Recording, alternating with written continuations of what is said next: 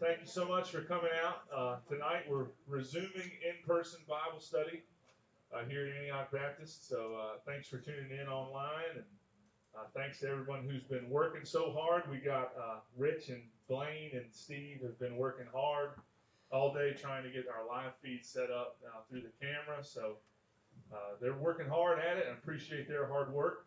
Let's open up tonight and with a word of prayer. Lord, we just thank you for the opportunity to study your word. We thank you for the chance to just to look back and look back into into your inspired holy truth and learn about how we can live our lives. And as we continue to study, we just pray you'll continue to change us. In Jesus' name, amen. Amen. All right, picking up tonight in Matthew chapter 22. We're going to start at verse 23. Hopefully we'll finish up the whole chapter. Hopefully we'll get through it. Now, we know that we're in the last week of Jesus' life. This is his last week on earth, and we have seen where he's been teaching and talking about the parables of the kingdom, and we've seen where the Pharisees and the Herodians, at the beginning of, actually in the middle of chapter 22, challenged him, and these were two groups that were actually opposites. They were actually opponents. But when it came to dethroning Jesus, everybody kind of pulls together. So you're going to see the chief priests from the temple, the Pharisees, the Herodians, and now the Sadducees are going to jump in on them here. All these groups were different religious groups that were in competition with one another. They were vying for power. They were trying to outdo each other, and they didn't agree on very much at all. But one thing they all pulled together to try to discredit Christ. And remember, they had to, because at the beginning of chapter 21, you see the triumphant entry. So Christ comes into Jerusalem, marches in, and the people say, Hosanna, blessed is he who comes in the name of the Lord. They call him the Son of David. They basically crown him as the Messiah, acknowledge him as the Messiah. And then remember, Jesus doesn't go to attack Rome at that point. He goes into the temple and he overturns the tables and he says, my house shall be called a house of prayer. And so he has basically turned the religious world on its head, and now they're all scrambling, thinking, okay, we've got to find a way to discredit him and discredit him soon, or else our power is going to be gone. And we talked about how that's the danger of having more loyalty to your religious affiliation than you do to Christ himself. And I like what Madison said tonight at the dinner table. She led family devotions tonight. And that's what she said. She said, we have to remember and keep the emphasis in Christianity. The emphasis has to stay on relationship. The emphasis can't shift to religion, because when you shift it to religion, it's not that the religion in itself is wrong. It's that a lot of times when you ritualize something, you kill relationship. Rituals always kill relationship. Right, so the married people in the room and the married people watching at home will attest to that, right? I mean, once something becomes ritualistic, it takes away from the relationship, right? I mean, when Laura and I were dating, nobody had to schedule a date night, right? You didn't have to plan that. That was happening. The minute I was free, I was going to go see her. And sometimes, if I wanted to see her more than I wanted to do the things I was supposed to, I'd go see her anyway, right? So, I mean, there was that strong bond, that strong relationship. But once you're married for a while, then, the emotion of it, it can wane a little bit, right? What came naturally at one time then starts to require some effort, right? I mean, it didn't take her long for the luster of being in relationship with Dave Vogt. It didn't take long for that luster to wear off, right? It's one thing, at the beginning, but then when, you're picking up, dirty laundry and cleaning up, and it's just, that's what happens. You have to continue to work at that. You have to really put the emphasis on that relationship. But once things begin ritualized, okay, we're going to have date night every Friday just because that's the scheduled night. And we sit across the table, we just stare at each other. Okay, so you have to put effort into the relationship aspect. Ritualistic things kill relationship. And when you're in something, the longer you're in something, the easier it is to forget why you're doing what you're doing. Isn't that true? When you start off with a cause, all right, and I can talk about Tommy building his pool, right? I mean, when you start off, please right? do not talk about that. That's a Don't sore bring that up subject. to my mind. But when you start off with, when your wife is pitching you the idea of this pool, it's all the grandkids are good. We're going to have so much fun. It's going to be so great. Oh, yeah. But then once you're 2 weeks into it and you've been digging and digging and digging, you're over it real fast, right? You just want to do it and get it done. And that's what happens. The same thing happens in religion when we forget why we do what we do. And the Pharisees and the Herodians and the Sadducees and the chief priests, the Jewish religion in Jesus' day became a whole lot more about securing their own personal power and position. And the emphasis in reaching people was lost. And that was illustrated in the temple. And Jesus exposed that. And he exposed that publicly. And by doing that, he sets all these other groups, they're out to get him. They're trying to catch him in his words. They're trying to trip him up. We saw that in the question about the taxes last week with is it lawful to pay taxes to Caesar? Every Jewish radical hated the Romans. And so they thought that they would catch Jesus in this act. If they get Jesus in support of Caesar, in support of paying taxes, okay, the Jewish people are going to turn against him. And also notice who put their heads together on this. The Herodians, they were the political party supporting Herod. They're getting dividends by the taxes paid to Caesar. That's how they get paid. So you have two opposing people trying to catch him because they said, all right, the Jews will hate him if he says you have to pay taxes. And the Romans will hate him if he says, no, don't pay that tax. Be true to the temple. Be a true Jew. Be a true son of Abraham, which was the radical local movement at the time. And don't pay anything to Rome. They say, okay, well, the Romans will catch him in that. And Jesus turned them right up, and he said, whose face is on the coin? Because at that time, there was two different kinds of currency used. There was one type that was used in the temple, and there was one type that was used outside the temple. And so Jesus says, look, Caesar's face is on the coin. Give to Caesar what is Caesar, and give to God what is God's. And he shut them both down. So now that the Herodians and the Pharisees are shut down, we're going to see in verse 23, the Sadducees are going to take a shot at it. Now, this group called the Sadducees, they were, I cringe using this type of terminology, but there's just no other better way to illustrate it. They were the liberal side of the Jewish religion of their day. So they were very loose in certain aspects, and they only believed that the first 5 books of the Old Testament were actually inspired by God. So they didn't count the Psalms, they didn't count the prophets, they didn't count the historical books. The Sadducees only looked at the Pentateuch, the books of Moses, as being inspired. And the other thing, they did not believe in the resurrection. They did not believe in a bodily resurrection. They believed that after death, you were done. Your life was over and you ceased to exist. So they didn't have the hope of the resurrection. And that, like my dad used to say, that's why they were so sad, you see. And that's how they got their name, because they were, all right, I thought that joke was going to flop. I'm so glad it didn't. But anyway, so the Sadducees they're going to take their shot now. They say, okay, look, the Pharisees failed. The Herodians failed. If we can stump Jesus, we will finally get the prominent position in this power struggle. And so the saddest thing, one of the saddest things about the last week of Jesus is that it truly shows, first of all, it shows how fickle people are, right? Because on Sunday, everyone's saying Hosanna, Hosanna, Hosanna. And then on Friday, those same people are shouting, crucify him, crucify him. And they were swayed by these same leaders that are trying to stump Jesus. So it was very quickly, the saddest part is, as soon as people realized that Jesus was not going to be the type of ruler that they wanted, they turned against him. They didn't want a kingdom that was not of this world. They wanted a kingdom that was going to give them the freedom that they wanted right then and there. And so we really have to be careful that we don't fall into that same trap. I said it a couple weeks ago on the live stream. There's often room in our lives for the Jesus that we want, but there's rarely room for the Jesus that is. And if you're going to accept Jesus Christ for who he is as Lord and Savior, you have to accept him totally for who he is and who he said he was.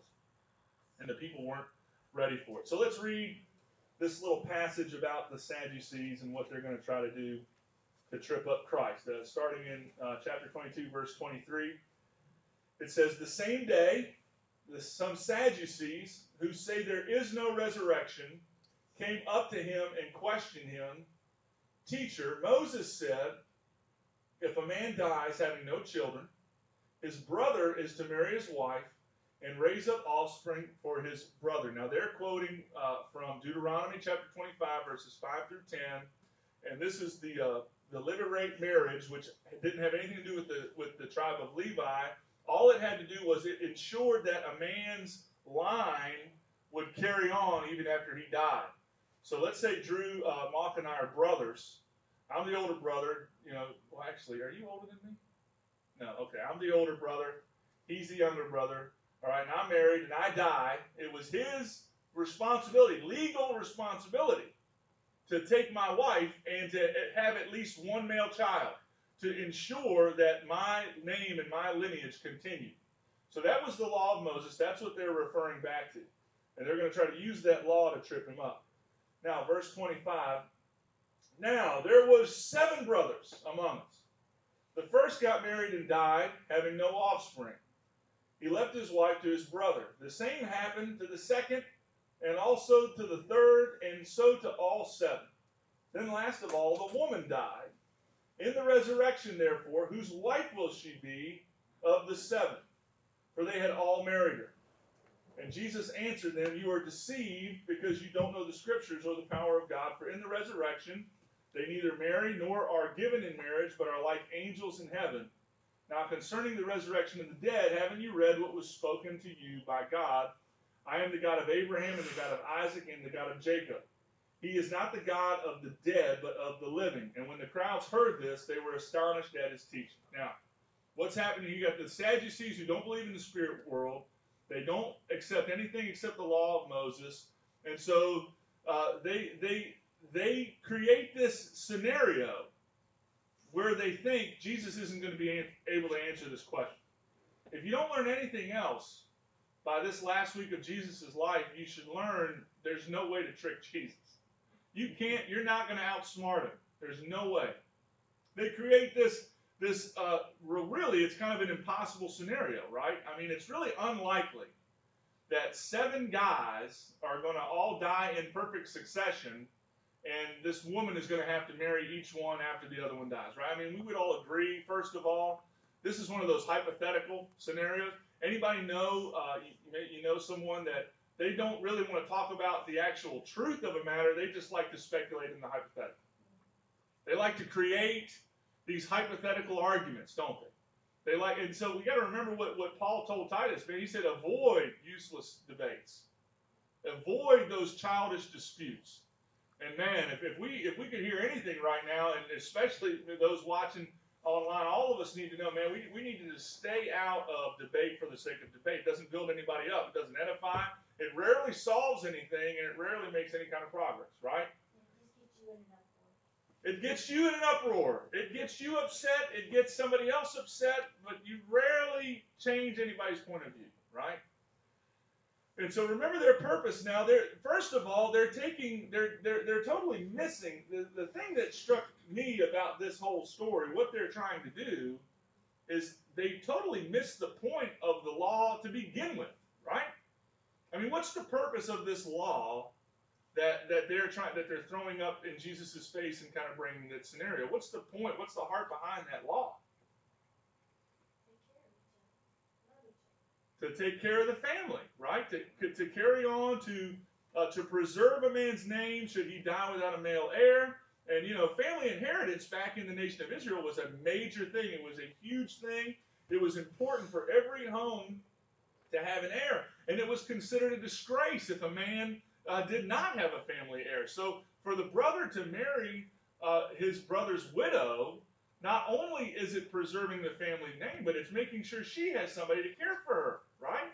Because women couldn't own property. They didn't have the rights. They didn't have the same standing in society as men did at that time. And we know that that was not right. That's the way it was in Jesus' day, and it's the way that it was in ancient Israel. So it's an act of selflessness, right? It's an act of I'm putting my family before myself. It's kind of sad, right, that the woman didn't have a say in the matter. I mean, that's kind of messed up, but we won't dwell on that too long. Now, I'm going to read this from Deuteronomy 25, verses 5 through 10.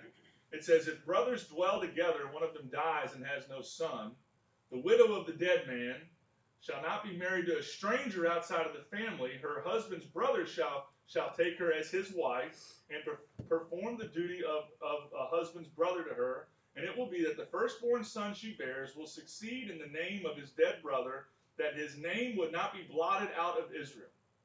And if the man does not want to take his brother's wife, then let his brother's wife go to the gate of the elders and say, my husband's brother refuses to raise up a name to his brother in Israel. He will not perform the duty of my husband's brother. Then the elders of his city shall call him and speak to him.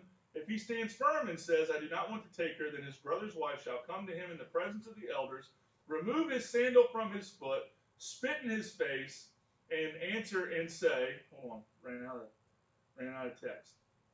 Answer and say, so it shall be done to the man who will not build up his brother's house, and his name shall be called in Israel, the house of him who has had his sandal removed.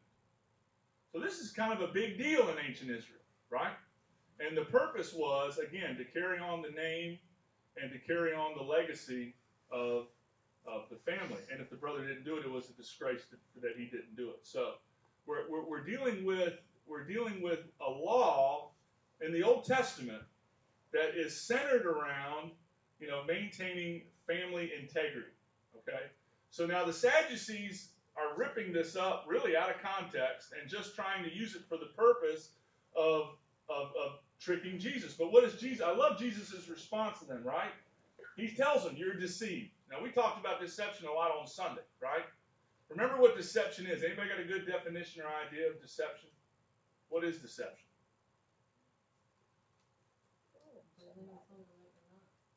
What was it? Presenting something that you're not. Presenting something that you're not. Bear trap. Yeah, we gave that example Sunday about foot in the bear trap, acting like you're not trapped, right? But if you're deceived, you're living in a lie and you don't know it, right? If you're deceived, you think you are 100% right and you're 100% wrong. And so Jesus tells the Sadducees that they are deceived. What do you think are some reasons that he calls them deceived? Why are they deceived?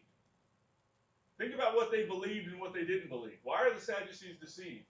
Well, they don't believe in the resurrection. They don't believe in the resurrection.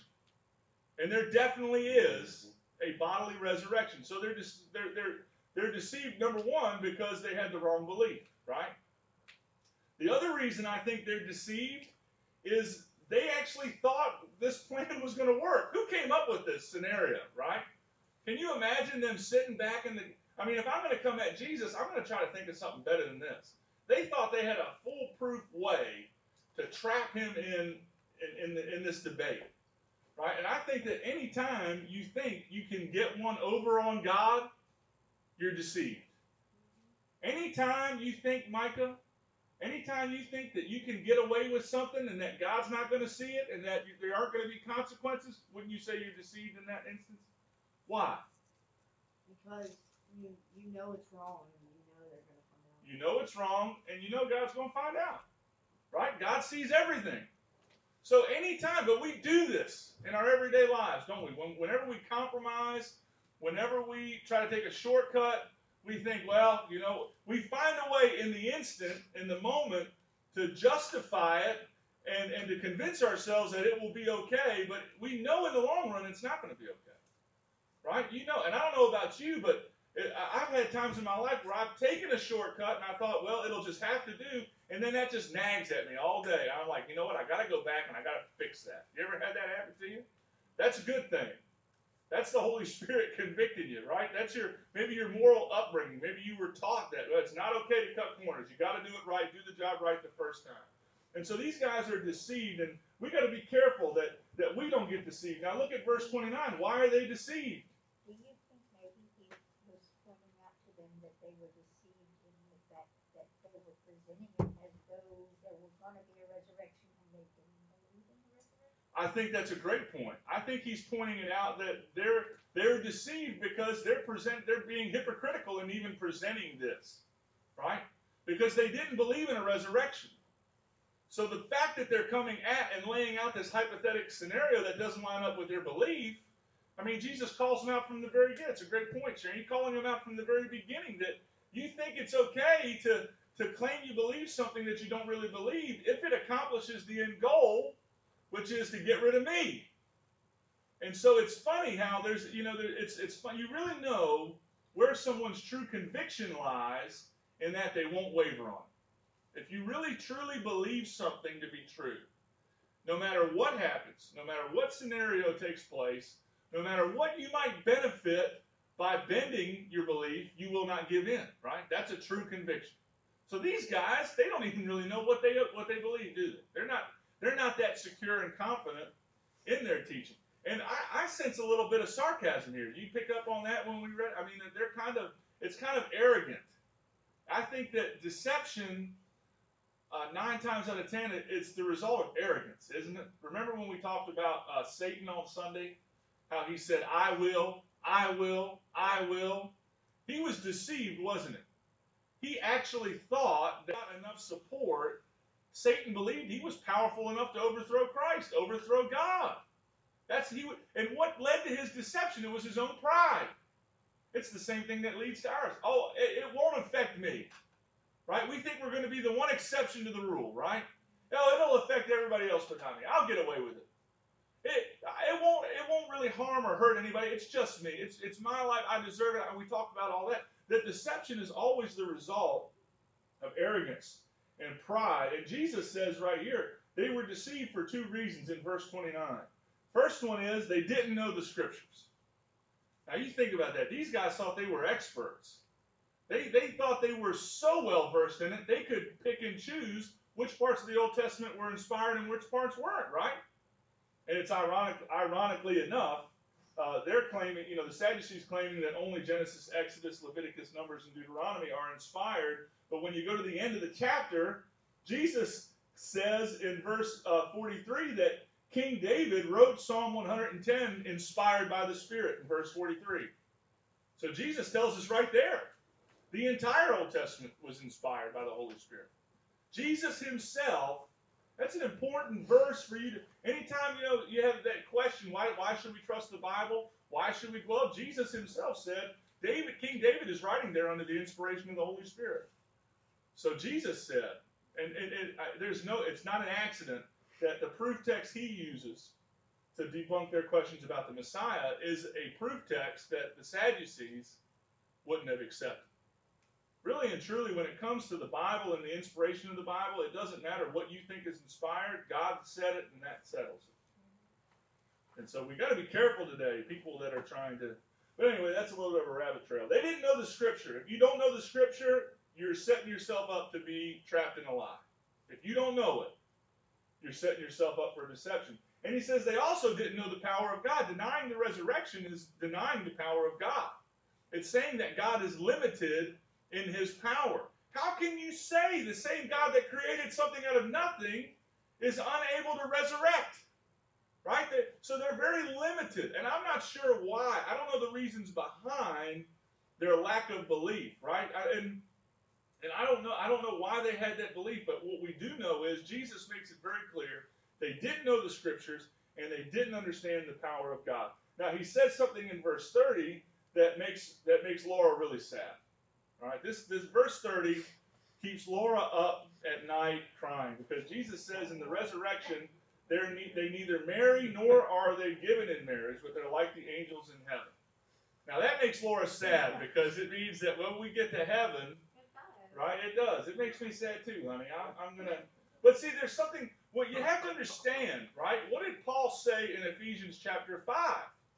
He talks about the marriage relationship is God's living illustration of a larger relationship, right? The marriage relationship was a gift. If you're married, you say amen. It's a gift from God, right, to illustrate the love that Jesus has for the church and the respect and the following, the respect of the authority that the church has for Christ. That's the purpose. And Paul says this is a mystery.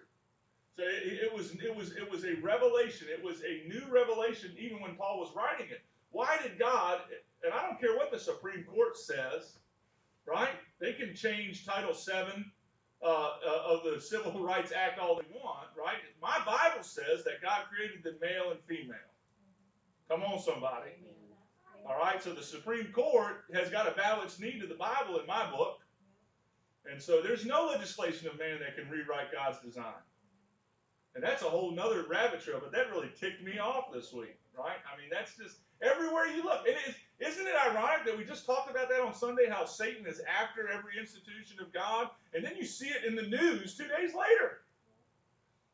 The purpose of marriage, why did God create them male and female? God is taking both created equally in his image, both co-heirs in the grace of God, according to 1 Peter chapter 3, but God made men and women different. And praise God he did, right? Why? Because they each display the glory of God in a different way. Now, when we're resurrected, the resurrected body, when we get into the eternal state, that we will no longer need to procreate. That will no longer be needed, right? The illustration of Christ in the church will no longer be needed because we'll be united with him. So we will now, the reproductive system of the human body won't be included in the glorified body. We won't need it. It doesn't mean that you lose your physical feature distinctions. It just means that in the resurrection, there's no longer the need for marriage. Maybe that's why heaven will be perfect. I don't know. I'm just kidding. That's a joke.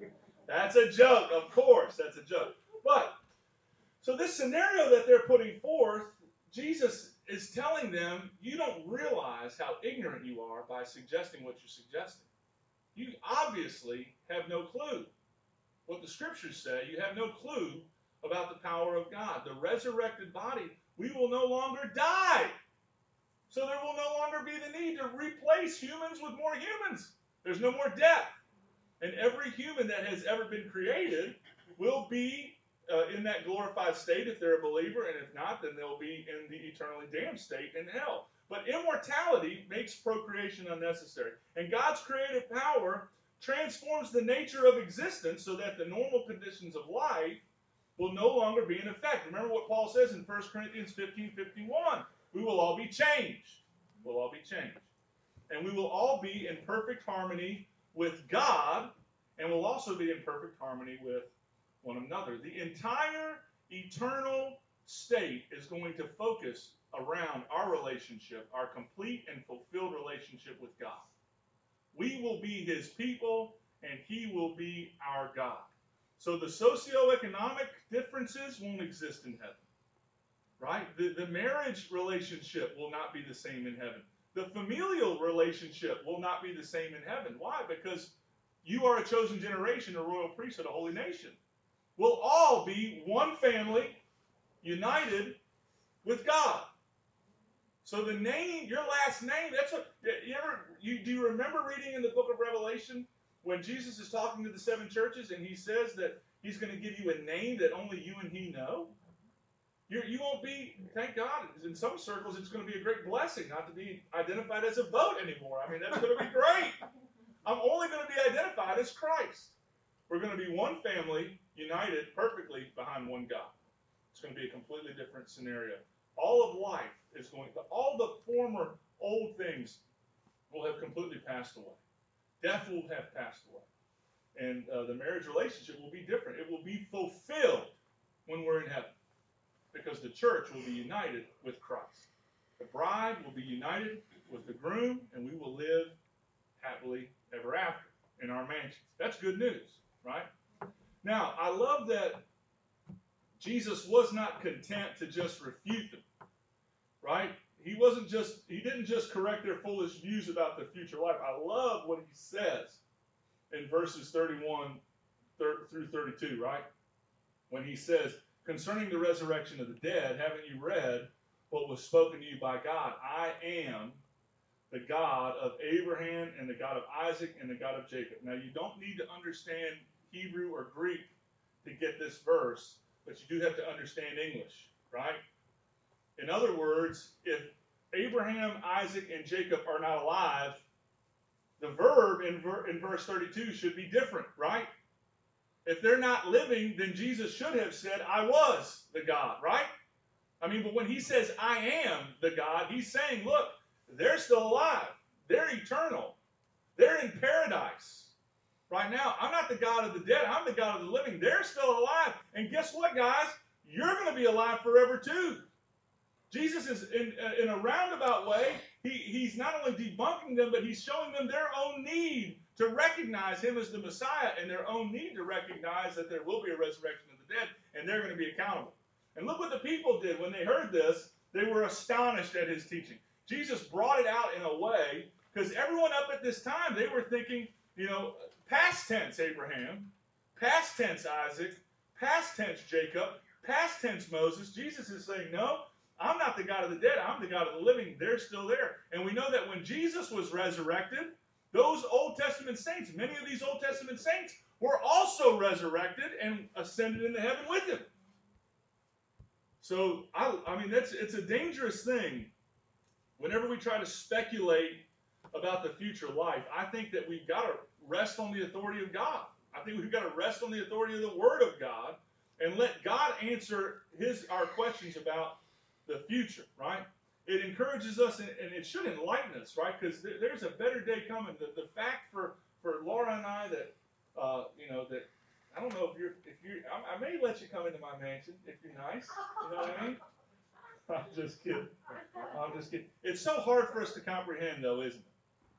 This life is going to be completely and totally different than the life to come.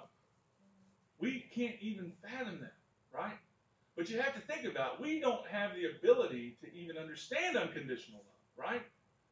Our love, your love, no matter how much you say different, your love is very conditional, isn't it? If you're honest, so's mine, right? You tick me off, that's going to affect the way I love you, right? I'm just being honest. That's the way it is for all of us. Now, when I see you on Sunday, I'll still smile and say, bless you, God bless you, God bless you. But as soon as I leave your presence, I'm going to have that thought, oh, thank God, I got to see them once a week, right? Listen, if we're not changed, if something don't change, heaven ain't going to be good, right? So we have to be changed. We have to be, the old manner of life has to be completely done away with. And we're going to experience relationship on a completely untainted, and it's going to be an experience in relationship without the presence of sin. No jealousy. I'm not going to look at Margaret's mansion and think, oh gosh, well she gets it all. Look at her, Angel number one, come over here and fix my shrubs, right? I want them to look like Mark. There's not going to be any envy. Can you imagine? I'm not going to drive down Rolling Road and see the beautiful house with the pond and the pool and the walkout basement and go, oh, I wish I had that. It's not going to exist. Relationship without any envy, without any jealousy, without any covetousness. We can't even fathom it.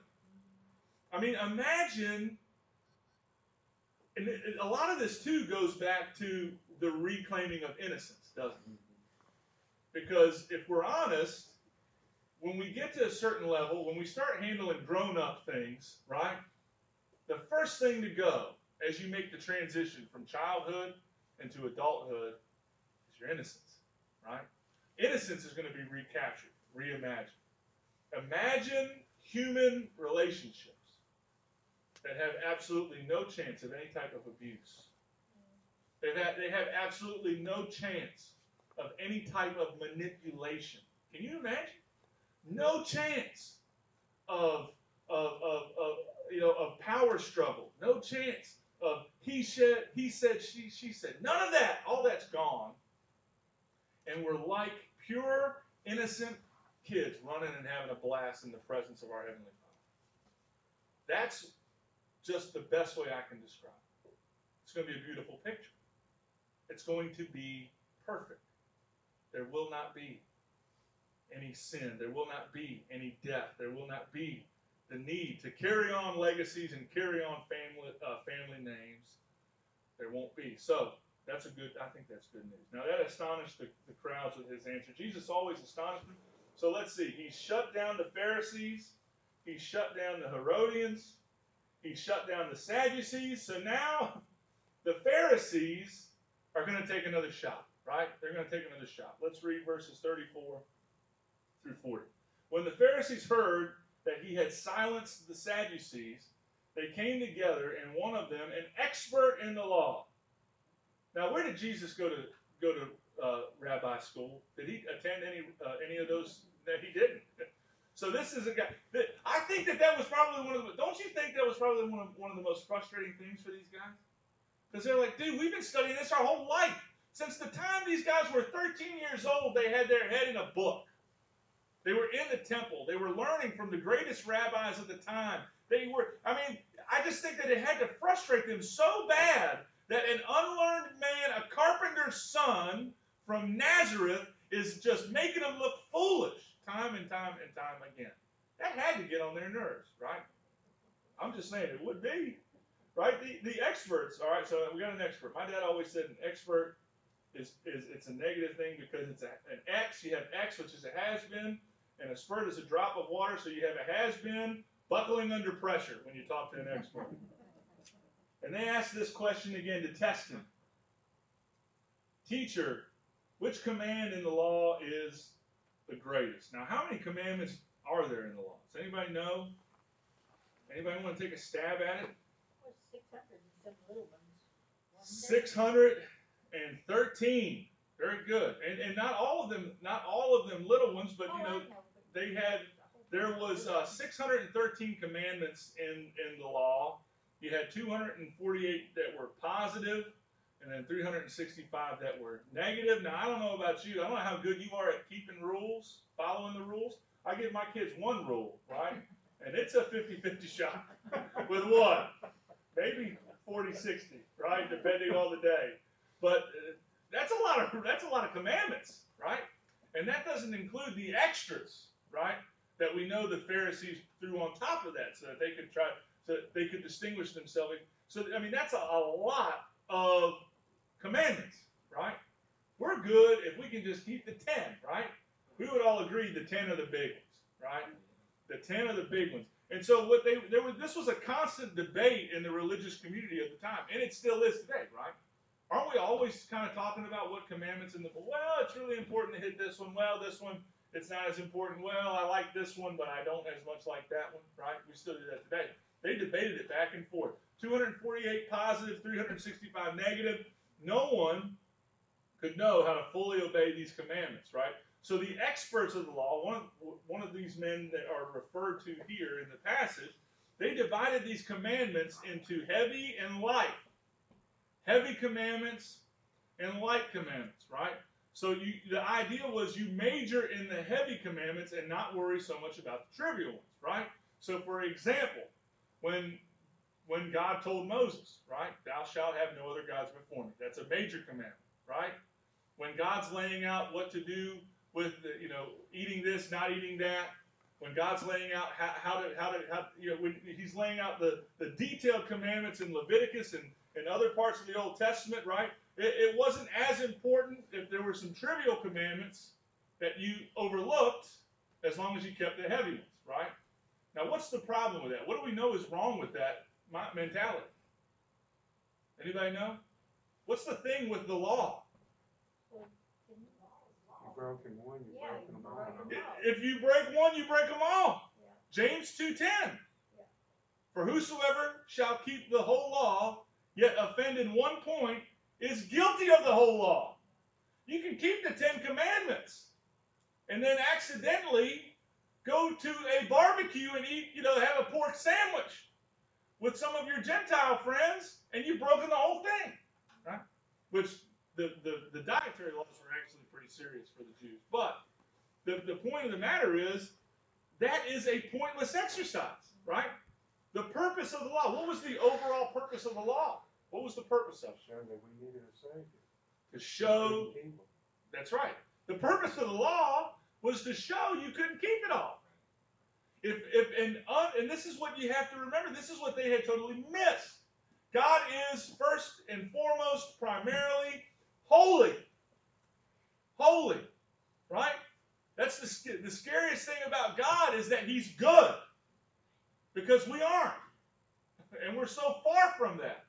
The purpose of the law is to show if you are going to approach a holy and perfect God, these are all the things that you're going to have to do to get there. And then, remember what the prophet said, your righteousness is like filthy rags, even if you've got 350 of them. You're still so far that you can never come into his presence. Right? The purpose of the law was to show our sinfulness, right? And that's what Paul said. If the law is used lawfully, it's good, right? If the law shows you, if you come to the law and you see, wow, thou shalt not covet. Oh, man. I scrolled through Facebook today. I coveted 100 times, right? They ate better than me. They're dressed better than me. They're going on vacation to better places than me, right? I mean, it's like, thou shalt not commit adultery. And then Jesus says, if you look at a woman with lust in your heart, you've committed adultery. Oh, man, I don't want to know how many times that happened, right? And if you look at the law and you realize, I really need a Savior. I really need I need a mediator. Because I've been weighed, and I'm coming up on the short end of the stick here. That's what makes the law, is what makes the merciful act, God's righteousness, is highlighted, and then it's enhanced by his mercy. Right? God, being rich in mercy, realizes you can't do it. Can't do it, son. No matter how hard you try. But that's okay. I'm going to make a way. I am going to myself step down and take on the form of a human being. I'll live the perfect life that you can't live. I'll pay the price. I will die. I will give my perfect life in exchange for yours. I will take the penalty. I'll die the death that you deserve. That's what he did on the cross. He died the death that you deserve and that I deserve. And then, what I'll do after that is I'll raise him up. Right? The Father said he'll die, he'll pay the price, and then I'll raise him back up. And then I'll bring him back to be with me. And then after he's risen and after he's ascended, we will send our very spirit down to bring the rest of them to life and to make them whole. Man, that's the gospel. That's the good news. That's what these experts, they totally missed the whole thing. They totally missed the whole point. They were so blinded by their ability to keep some of the major rules, they totally missed the fact that you break one, you broke them all. I would love to have been able, I wish I had a time machine. You ever wish you had a time machine? I would love to go back in time, like to when John and Peter and James are preaching in the temple, and they're preaching the gospel, and they're telling these religious leaders, like, you broke one, you broke them all. I would love to have been there. That had to be must-see, television. Right? That had to be it. So what does Jesus do? Jesus said to him, and he quotes Deuteronomy chapter 6, verse 4, which is, to the Jews, it's known as the Shema. It's recited daily. Orthodox Jews recited this daily. In fact, they would write it. Actually, literally, they had it written on the doorposts of their houses. They would put it on little scrolls and wear it. Right? Because that's what the command says. You go back to Deuteronomy chapter 6 and you read through it. What does it say? Write it on the door, bind it to your head, fasten it to your wrist, write it on the doorpost. So he quotes the Shema, which comes from the Hebrew word which means to hear. And it says, he says, love the Lord your God with all your heart and with all your soul and with all your mind. This is the greatest and most important commandment. And the second is like it. He quotes Leviticus 19:18. Love your neighbor as yourself. All of the prophets and the law depend on these two commands. When you boil it all down, all 613 plus, it comes down to 4 words, right? Love God, love people. What would happen in our culture? What would happen in the major cities of America? What would happen in our little rural communities? What would happen in our homes? What would happen in our daily lives if we got back to these 2 commandments? Love God, right? Now we know love here, right? Agape love, that's selfless, sacrificial love. It means that I do what I do for your sake, not my own. Love God, right? With all. With all. Now, you know what I say this all the time, but the Greek word for all is all. It means all. All of your heart. What does that mean? What does that look like? Right? All your heart.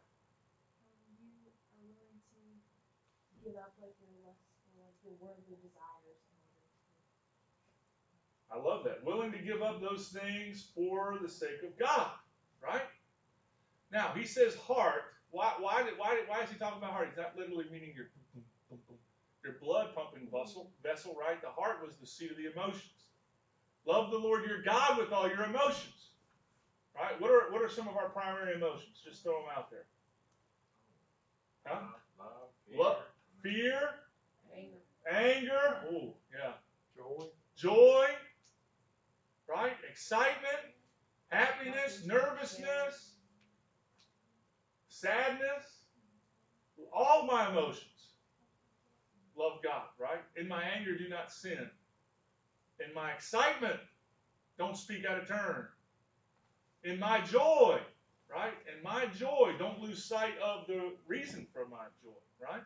So love God with all of our emotions. And so that's the thing. That's the way to be a mature, stable person, is to love God with all your emotions, right? In my sadness, in my grief, in my sorrow, right?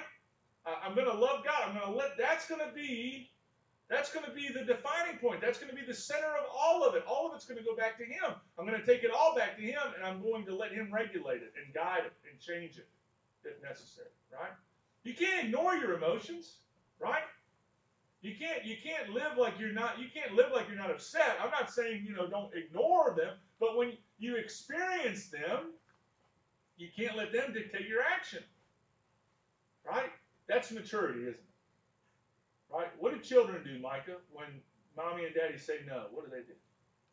What do Okay, they do it anyway. Yeah, that's priceless. He said they do it anyway. Yeah? True with adults too. Same thing. Yeah, that's right. Because they've advanced in age, but they have not advanced in character. Yeah, well, you can sit, and I know from my own experience, and with like what you was preaching on Sunday, Yeah. and, on Facebook and stuff. I mean, I can sit and look at something, and all heck will go through me, and I want to say something so bad. Yeah. And I would walk away from it for a while, but then I end up coming back to it, and then I end up making a comment. So That's why. I was so convicted Sunday. That's a good reason not to be. Yeah, I really have to think about that. Yeah. And like you said, focus on what I should be focusing on. Yeah. And I know I'm still gonna mess up and make comments and stuff. Right. But I know better. But as an adult, it's like a child. We do that. It comes back to that emotion that's within us and how we react. Amen. Well, I love that. I mean, that's the greatest commandment, to surrender that and submit that to Him. And I mean, to love God doesn't mean to have just good feelings or emotions about Him. Right? That's not true love. True love involves the will as well as the heart, right? It involves the will. It's a determination. Wherever there is true love, there's service and obedience, right? If I truly love you, even if I'm angry with you, I'm still going to do what's best for you, right? You could say something that makes me angry. That doesn't mean I'm going to cock back and knock you out, right? That would not be a mature emotional response, right? What I was trying to get at, Micah, before, even though you answered honestly, which is right, do it anyway. But, children throw tantrums, don't they? They don't get what they want.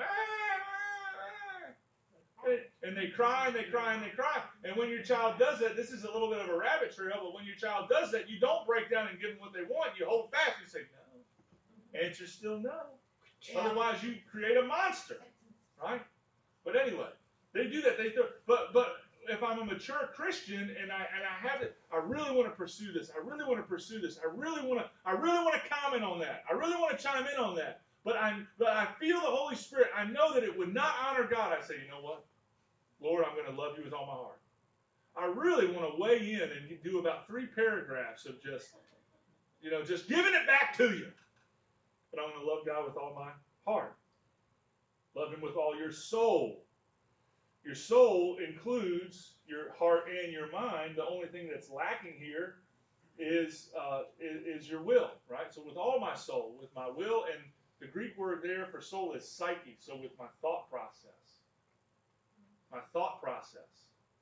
Not just with the thoughts that I continue to dwell on, but with the creation and the formulation and the follow through of those thoughts. So it's with the whole soul, with all my emotions, with all my will, and with all of my thoughts. Every sin you've ever committed, where did it begin?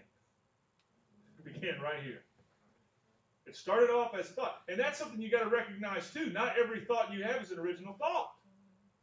This is what people don't understand today. They have that thought that kind of leads them down a sinful or a harmful pattern, and they think, well, I'm thinking this, so this just must be normal. No, listen, you got an enemy that's sending negative, he's sending lies at your brain all day long. You've got a media machine that's sending lies at your brain all day long. They don't care about you as an individual. They see you as a consumer. They see you as a means to an end. And so they promote what they want to promote, and they make you think you've got to have this in order to be complete. It happens all day long. We're conditioned from the moment we're born to be consumed. And so you have to understand that not every thought you have is an original thought. Your brain is like that computer. It receives transmissions from all over. And it gets jumbled up in there, but every now and then, you can see something 10 years ago. And it can come in and it can get lodged and stored down in the subconscious. And 10 years later, it can come back out, and you're like, where'd that come from, right? Well, it went in, it got jumbled around. You got a lot of empty space in there. It got funneled away back here, and then it comes out. Not every thought you have is an original thought. That's why.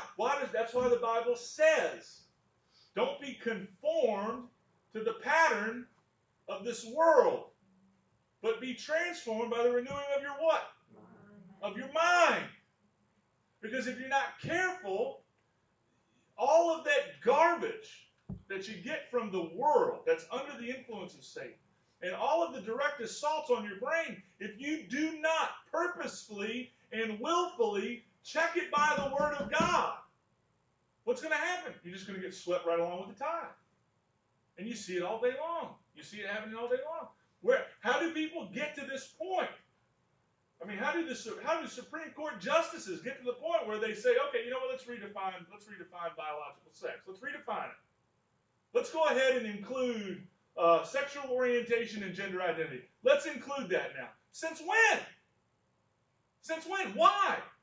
Because that's the pattern of the world. That's the flow of the world. That's the lie of the enemy that has been repeated and repeated and repeated and repeated and repeated enough to where now it's like, well, why not? It seems like this is what everybody's thinking anyway.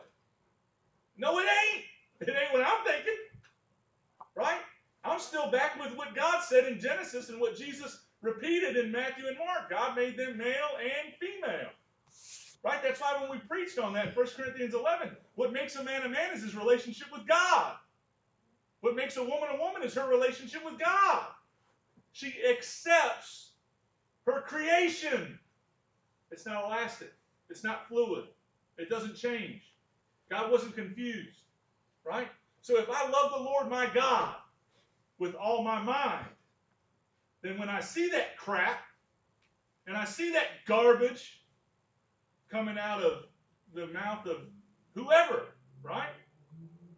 Something in me goes, that don't line up with the Word. So instead of accepting that as the new normal, and instead of accepting that as the new reality, and you can apply whatever you want to apply to. I'm just applying it to that because that's in the headline. That's what we're dealing with now. This verse has a million applications, doesn't it? It has a million different applications. What we need to do tonight is we need to say, okay, Lord, how can I love you with all my heart? How can I love you with all my soul? How can I love you with all my mind? How am I shorting you? Are you giving God all? Well, I think all of us in the room would say, no, I probably didn't today. I know I did. So what do we do then, right? We come back to Him and we say, Lord, show me a way that I can honor you a little bit better tomorrow. How can I honor you? Show me the specific ways. And then if I have a specific area that I'm really struggling in, well, then you know what I do? I go back, I find the truth that applies to that, and I read it, and I apply it, and I put it into action. As a Christian, you should continuously have to say, I continuously have to say, God, I'm reading it in your Word. It's not what suits me. This is not my natural inclination. This is not what really makes me feel good at this moment. But I trust that you're good and you are God, and your word says this. So, Lord, I'm going to let your word override my desire. You know what that's called? That's called loving God. That's what that is. That's what that is. All this talk about God is love. He is. And he loves us. Maybe we need to put the emphasis back on how we're loving him. Because it seems to me that what we're trying to do today is we're trying to let one truth override our responsibility to respond to that same truth. If God loves me enough to die for me, then I should love him enough to live for him. And that is how we should probably close tonight. If God loves me enough to die for me, I should love him enough to live for him. That proves I really believe that he is who he is. And that he's going to do what he says he's going to do. Because there is going to be a resurrection, isn't it? And there's going to be a day when you and when I and when everyone watching on that feed has got to stand before that holy God. And I don't know about you, I don't know about anybody else. My only chance, listen, if they vote without Jesus Christ, don't have a snowball's chance in hell. That's just the way it is. I'm going to stand before a holy God. The only chance I've got is I'm going to say, Lord, I did my best to love you with all my heart, with all my soul, with all my mind, and with all my strength. And I also tried to love my neighbor as myself.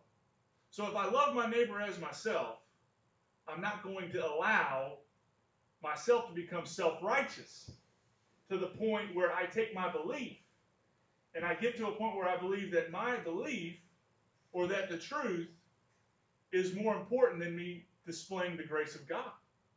Right? It goes back to that it's an old adage.